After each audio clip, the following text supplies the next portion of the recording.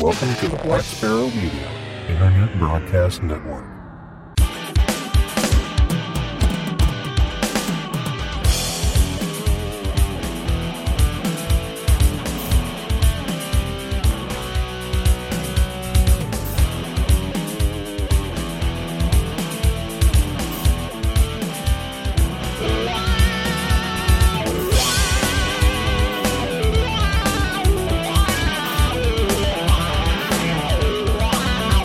You are listening to Linux in the Ham Shack. LHS is a podcast about Linux, open source, and amateur radio for everyone. Now here are your hosts, Russ, K5TUX, Cheryl, W5MOO, and Bill, NE4RD. Well, hello everybody, and welcome. You have tuned in to episode number 483 of Linux in the Ham Shack, the most terrific amateur radio podcast on the internet. And we are coming to you today with our short topics episode. We had a deep dive last time. It's our short topics this time. And the next time around, of course, will be the Weekender. So let's go ahead and get right into it. We've got some short topics to cover and then a social media roundup, an announcement towards the end, and we'll go ahead and wrap it up. So we introduce ourselves first, generally, unless I forget, but I did not forget this time, so we'll go ahead and do it. Cheryl is not available this time around, so we will have to carry on without her significant contribution to our show. She's W5MOO, and I'm Russ, K5TUX. And I'm Bill, NE4RD. And since Bill decided he had to shove some more Boy Scouts down our throats this time around, we'll let him kick off the first topic.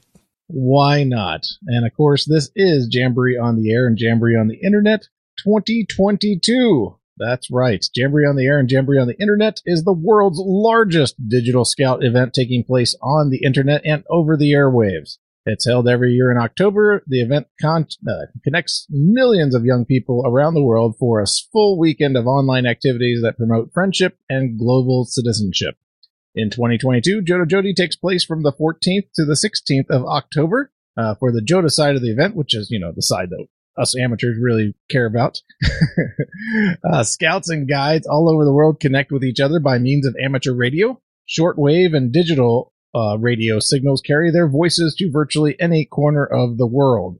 And that's right, you can use single sideband, you can use any kind of digital mode, D-Star, DMR, whatever, it doesn't matter, you can use them all. And let's see, it's the sheer excitement of having a live conversation with a fellow scout or guide at some other place in the world that attracts so many young people to this event. Event planning information or resources can be found on the K2BSA website at k2bsa.net. Register your station today at JOTA, that's JOTA.info, jodajodi.info, and check out the latest campsite, the virtual campsite, where you can find lots of activities for this travel-free jamboree, as we like to call it. And there'll be plenty of activity up in the general spectrum of the HF bands, and probably a ton on Echolink over there on Star, Joda 3-365 Star, and what do we got? There's a D-Star Reflector 033 Alpha. And plenty of other places that you can find activity, even getting them on handhelds in simplex or on your repeater. Talking is great. But get them on voice. Let them talk on the radio. So that's coming up here just shortly here. And, we're recording this a week before the event. So it's coming up really, really soon. All right. Are you going to have your bridge up, your Echolink thing? What do you mean? I mean, the Echolink is up, but I don't have mine up. Yeah, well, didn't you have a Joda based or something? Yeah, I had conference? A Star Jambo Star for a while, and it just wasn't a lot of activity on it, and not enough to really justify continuing it. I could just put it on the server that I have this thing on, but it actually it stops running after a while.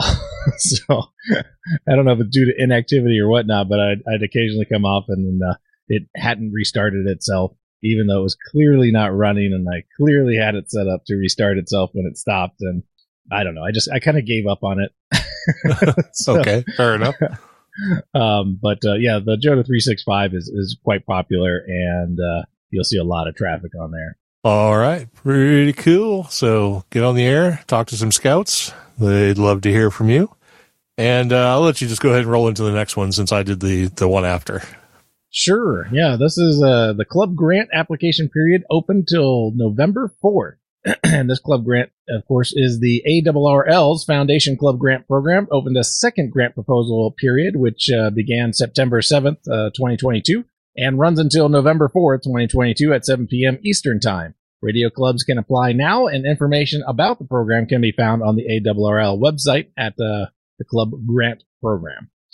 Following the first proposal period that ran earlier this year, 128 clubs applied for grants with a variety of outstanding projects. Emphasis is placed on projects that have a component of community involvement, training, new ham development, and club revitalization. 24 clubs were chosen and nearly $270,000 was awarded. They recommend if you've previously applied and were not approved, to go ahead and reapply. So get those applications out there to the ARRL. All right. Sounds good. Sounds like something I need to do, actually, because I could do with a little bit of funding for the repeater project here for the AF0SS, because finding a set of cans has become problematic. I'm almost wishing I had taken up the offer at Hamvention, because I think he said the cans they were doing there were like $1,200 or something. And from what I'm seeing, that probably would have been a good price. Yeah, for the pain and suffering value of trying to find a set of used cans, right? Yeah, because all of the used ones I've been able to find don't do a 600 kilohertz split. They only do 5 megahertz. So they're for like Mars and commercial application and stuff like that. So no one seems to have the amateur radio style cans available, which Interesting. is kind of a problem. So, I don't need a whole lot of money. I think if I submitted a grant proposal for like $5,000 or something, maybe it would be like an insta approve. Well, just meet one of those targeted areas. That's what they're looking for. Yeah, I'm definitely going to look into that. I've got till November 4th. So yeah, should be able to pull that off. All right, very good. So let's move on to the next topic here. Archive.org, looking to create digital archive of amateur radio content. This is kind of cool. In a blog post by K Sabitz, K6KJN, which I thought was kind of a neat call sign, because if you flip that 6 over, you have Hutch's call sign. He's K9KJN, so interesting. Yeah. I was about to say, it did sound familiar. Let's see. They're putting out a call for amateur radio content to be dubbed the Digital Library of Amateur Radio Communication. Oh, Amateur Radio and Communications, the DLARC or DLARC, which will be a massive online library of materials and collections related to amateur radio and early digital communications. The DLARC is funded by a significant grant from, guess who? The ARDC, the ARDC, a private foundation, to create a digital library that documents, preserves, and provides open access to the history of this community. The library will be a free online resource that combines archived digitized print materials, born digital content, websites, oral histories, personal collections, and other related records and publications. The goals of the DLARC are to document the history of amateur radio and to provide freely available educational resources for researchers, students, and the general public. The DLARC project is looking for partners and contributors with troves of ham radio, amateur radio, and early digital communications related books, magazines, documents, catalogs, manuals, videos, software, personal archives, and other historical record collections, no matter how big or small. In addition to physical materials to digitize, we're looking for podcasts, ding, ding, ding, ding, ding, newsletters, video channels, and other digital content that can enrich the DLARC collections.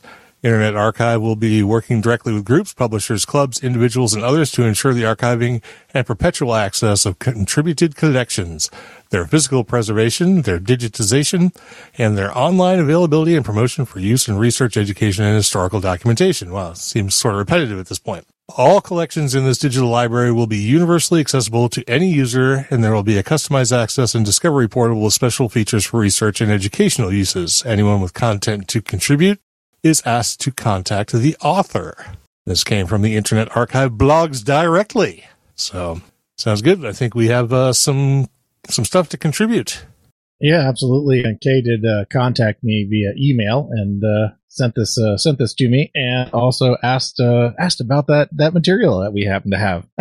So we'll be speaking to Kay shortly, probably here in the next month or so, and seeing how we want to handle this, and maybe we'll even have Kay on the program, and we'll talk about it some more in some detail. All right, very cool.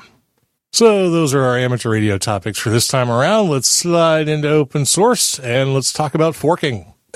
Yeah. Fork you! Yeah, this, I didn't know there was some kerfuffle in the SQLite community. But I ran across this called libsql. Is an open source, open contribution fork of SQLite, and aim to evolve it to suit many more use cases than SQLite was ever originally designed for. And I was trying to read through all the smoke and mirrors and didn't want to really get into delving the internet for the reasons why, but I was looking at their plan here for the project, libsql project, and you can kind of see where the problem is. Let's see. We'll skip through the gobbledygook. Yeah, they're going to start with a fork of SQLite, going to maintain the MIT and open community contributions framework or licensing. They're going to preserve compatibility on everything they do. They're going to add Rust because why not? Rust is the new niceness of everything Linux apparently. So Rust is going to be everywhere. Although it could get crusty, I guess. I don't know. But anyway, here's the interesting points that kind of enlightened me a little bit about what's going on. So they're going to rejoin core. This is one of their plans. Rejoin core SQLite if its policies change. We are strong believers in open source that is also open to community contributions. If and when SQLite changes its policy to accept contributions, we will gladly merge our work back into the core product and continue in that space. And the adhere to code of conduct. We take our code of conduct seriously, and unlike SQLite, we do not substitute it with an unclear alternative. We strive to foster a community that values diversity, equity, and inclusion. We encourage others to speak up if they feel uncomfortable. And this is from their GitHub page, and you can find that link in the show notes. And maybe if you know a little bit more about this, send us some links in comments, and we'll maybe we'll dig into it deeper. All right. I don't know anything about this. This is the first I've heard of it. So, and we use SQLite a lot. So it's kind of, it's decent back end for everything. Yeah. I wonder how difficult it'll be to migrate over to libsql in the case of a system that's already got it, in the package repos and stuff. I wonder if there'll be an easy way to do it, kind of like the MariaDB MySQL thing. Yeah, it probably will be easy, I would assume. I just don't know. Yeah, I don't know what I don't know. I don't know enough to answer that. I mean, I'm assuming it's compatible, but I'm assuming you have to also import something different to make it work, unless it provides some shim that pretends it's SQLite in memory or whatever, Right. Well, the same thing that MariaDB does. Yeah. The packages for the clients kind of fake it till you make it type thing. Right. We'll see how that goes. And I'm sure we'll get a follow up on this because I know I'll be probably trying to convert over to the libsql thing based on this, since we use MariaDB for the same issue that they had with MySQL. So, anyway, moving on. Monetization is no longer a dirty word in open source. For open source projects to thrive and reach their full potential, the creators behind them have to be rewarded for their efforts. There's only, they don't do it just for the love of coding? I mean, there's only so far developers can take their pet side projects, even with the collaborative nature of open source. And as personal priorities shift, so does the amount of time people can give over to their projects. That's quite true. We've seen this in quite a few projects. There are different options to making open source work commercially, but some examples are add-on services. By offering level of support or other paid-for add-ons, businesses can benefit from open source, but also get paid for their specialist expertise on a particular product. Businesses can make their projects open so that others can build on them while monetizing their knowledge and expertise. Paid versions. Access to private repositories through a subscription means that customers have a try before you buy option with this benefit of being open source, but with a tier that can be monetized. This does mean maintaining different versions of the same code. We've dealt with that a little bit at work with the ISC, so it is definitely an option. Software as a service, SaaS. By hosting the software on behalf of businesses that request it means gaining customers that want to avoid security and maintenance costs. Those companies that are happy to host and maintain the software themselves have free access. Yeah, software as a service is a big thing these days with the cloud. So cloudy. So cloudy, I know. It's very hard to see. There are different models, and they can be combined, but businesses are able to embrace upon open source with the collaboration and community that goes with it without rejecting commercial viability. That story came from the DevPro Journal. So yeah, it was kind of a fluff piece. I was like, it didn't really have a lot of meat and potatoes, and these options I think we've talked about in the past. But I just thought I'd throw it in there because I haven't seen anything from DevPro Journal. So, it's like a new source. We'll let it slide this time, right. And we'll see what kind of content I can find from there in the future. Yeah, they talk about commercializing being sassy. So it's all sassy. It's all sassy. All right, so let's go from sassy to Susie. Nice. Hey, that was a hell of a segue. That's a good segue. Yeah, yep. SUSE wheels out ALP. So this is the adaptable Linux platform. Prototype's internal version number is 0.01. So it is a long way to go yet, but it's ready for you to start experimenting with. And what is this? This is their server version of SUSE. So this has kind of been long awaited, but it's finally out there. And Susan has already published some background information, and there's a whole 50-page manual too for those of you that like reading and are rule followers. It's there. You can go download it and look at it. After community feedback, the new OS will require only the x86-64 version to support, and not the version 3 support that was rooted earlier in the year. Rooted, okay. The first demonstration version, codename Les Droits, Les Droits for you French people, or Les Droits for the American people. Les Droits. After the first peak to surpass 4,000 meters in the Alps. And it's available for download, and the story came to us from the Register. So take a look at that adaptable Linux platform. All right, sounds good. Haven't heard from SUSE in a while, so it's kind of interesting. Yeah, every once in a while. Yeah, yep. Sprinkles up to the top or whatever. But all right, cool. So those are the open source topics we have for tonight. So we'll talk a little bit about Linux in the Ham Shack, and Bill is going to wax poetic, I guess, about his trials and tribulations with Arch. Oh yes. So yeah. I had an issue with my Arch box that I later found out was just a kernel bug, and I was just happened to be in the middle of the release versions that made my audio devices sort of disappear. And because I've been kind of wanting an excuse to walk away from Arch to go ahead and try this hot, sexy goodness that we call Pop! OS that we've been talking so highly about, I thought, well, I've been a little disingenuous because I haven't put it on something I'm using for ham radio all the time. And I took this little gap in the 5.9 series of kernels or whatever. What is it, 5.19.9 or something like that? I don't know. Between .9 and .13, that basically some of the audio stuff broke in your kernel space. So I whacked my Garuda Linux installation. I put Pop! OS on here, updated it, did all the fancy, installed the Pure Blend, and it all worked except for my favorite application, which of course is CQR log. It did not like my directory from my previous installation. So I just imported the ADIF and called it good and reconfigured it. I did play around with it a little bit. It just was not happy with the files that were in there, and I can't recall if I was running a really weird version of MariaDB on the Arch box, but it's quite possible that it was an ahead version, and the current version that's inside of the repos for Ubuntu did not like my files at all in the database side. The database was not liking it, no matter how much I tried to fake it.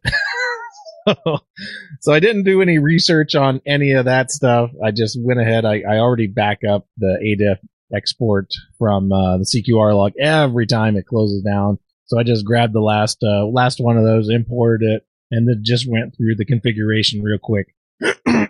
And so it's all running. I got CQR log back running. I got WSJTX running. I've worked a bunch of contacts on 10 this morning. So yeah, everything is working. I've synced back to Logbook of the World. Okay, so the odd stuff, the audio stuff. So I did put a QPW graph on here, because I was using that already on Arch, and they had a flat pack for it. So I installed the flat pack on this, and it seems to run just the same, no problems whatsoever. The Mumble I'm using is also from a flat pack, and that gets a little squirrely. Like if I go into the configure settings at all, it just basically wipes out everything I've done in Pipewire, and I have to reconnect all the little lines and everything else. So I would say that side of things is a bit flaky, but as long as I don't touch anything, and I like clicking buttons, it works fine. So yeah, well, I'm eating my own dog food here, as they say. I'm using it as my not only my little XPS 13 play box kind of portable machine. I'm also using it here on the main Shack computer, and also the recording computer that I use for the podcast. So it's kind of important that everything actually works the way it's supposed to work. And I haven't noticed any oddness yet. Like, I mean, I'm currently still decoding 15 meters here as we record this, and also have another audio device that I have muted so I don't hear updates from Discord. So yeah, everything seems to be working really well. I'm pretty happy with the decision to do it. It was quick and relatively painless, except for the CQR log part. But that was quite rapidly repaired. It doesn't take very long to configure that back up. So yep, back to using FLRig and everything else. So it looks pretty much just like I've run it on any system I would configure. So far so good. Nothing else bad to report except for the usual CQR log woes that I did recover from. So what do you got? Well, I've been thinking about doing the Pop! OS thing on the Shack box, but my Shack box is an iMac, and I'm not sure I'm ready to make that jump yet. So I did put Pop! OS on a different machine, and I've been using that regularly, and it seems to work just fine. I have no issues with it whatsoever, but I have no, ham radio experience with Pop! OS yet. If I really want to wipe out machine, and I just got done fixing a bunch of crap that was broken with it, so I'm not sure I'm ready to change OSs at the moment. But if I do, we'll let everybody know how it runs on an iMac.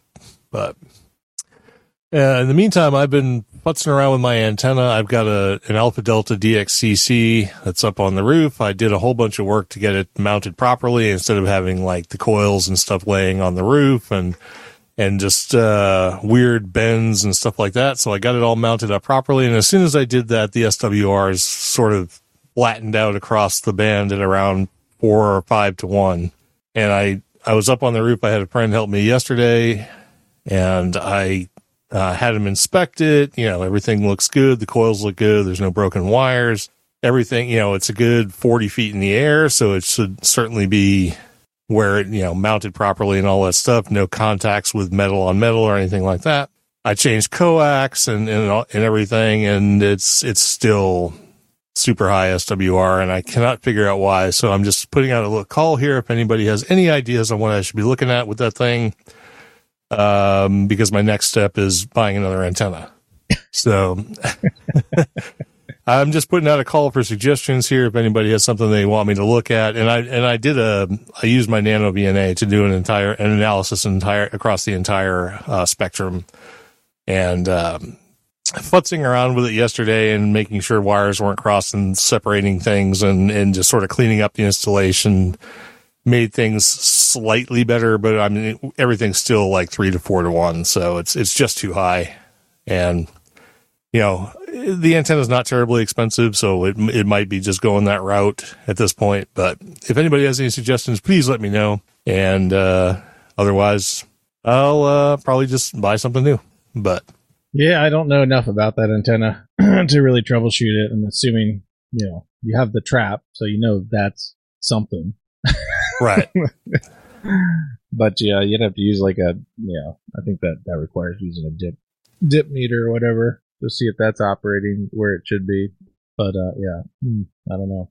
I just don't know. I would think something would be resonant on there, you know, unless that hanging element below is parasitic. Yeah, I don't know. It does resonate at about 1.2 to 1, really low in the 80 meter band. So like around 3.575, something like that. But the manual says that it's narrow banded on 80 meters. So I kind of expected that, but that's the only place where it's really kind of resonant at all. So I don't know where to go from this. So I'm looking for antenna gurus to give me some help. Well, the DX Engineering catalog. I mean, yeah, exactly. That's why we were talking about antennas the other day. All right. Well, that's all I had for this week. So let's go ahead and move on to our announcements and feedback. The only announcement I have is that I know that we've got a bunch of stuff coming up over the next several weekends. And I don't know about you, Bill, but I know you've got things coming up. You've got plays and stuff and whatnot, things to do in the theater and maybe other things.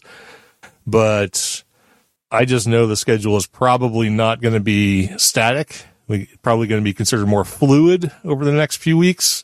So just wanted to alert everybody to that. I mean, we'll update, you know, as each episode comes up, but don't expect every episode to be recorded on Sunday at 8 p.m. is all I'm saying. So yeah, especially while I'm in Germany for the weekend. Yeah, exactly. So yeah, just expect things. I mean, we'll get the stuff done. It's just not going to be something you can count on. So that's all we had for that. And then let's go ahead and get the new subscribers and stuff out of the way here. There aren't too many since the last episode. We have some Facebook folks who joined us: Robert Keller, Poke Fitzgerald, Jaime Camacho, William Polhans, and Ken Batenya. On Twitter, we had Bonnie Downey 11. And on Discord, we had Syn, S-Y-N. And since this was kind of an impromptu recording time, we didn't have a lot of folks join us in the live chat, but we did have one. We had Steve, KJ5T, show up. So thanks, Steve, for joining us. And with that, we have come down to the end of the show. We hope everybody enjoyed it. Hope you got a little bit of information about it. And if you can answer any questions about my DXCC, please shoot me an email. I would really appreciate it. In the meantime, hope everybody has a great week and join us on the next episode for our Weekender. Otherwise, have a good one, and we'll talk to you all soon. For the On Assignment Cheryl, W5MOO, I'm Russ, K5TUX. And I'm Bill, NE4RD 73.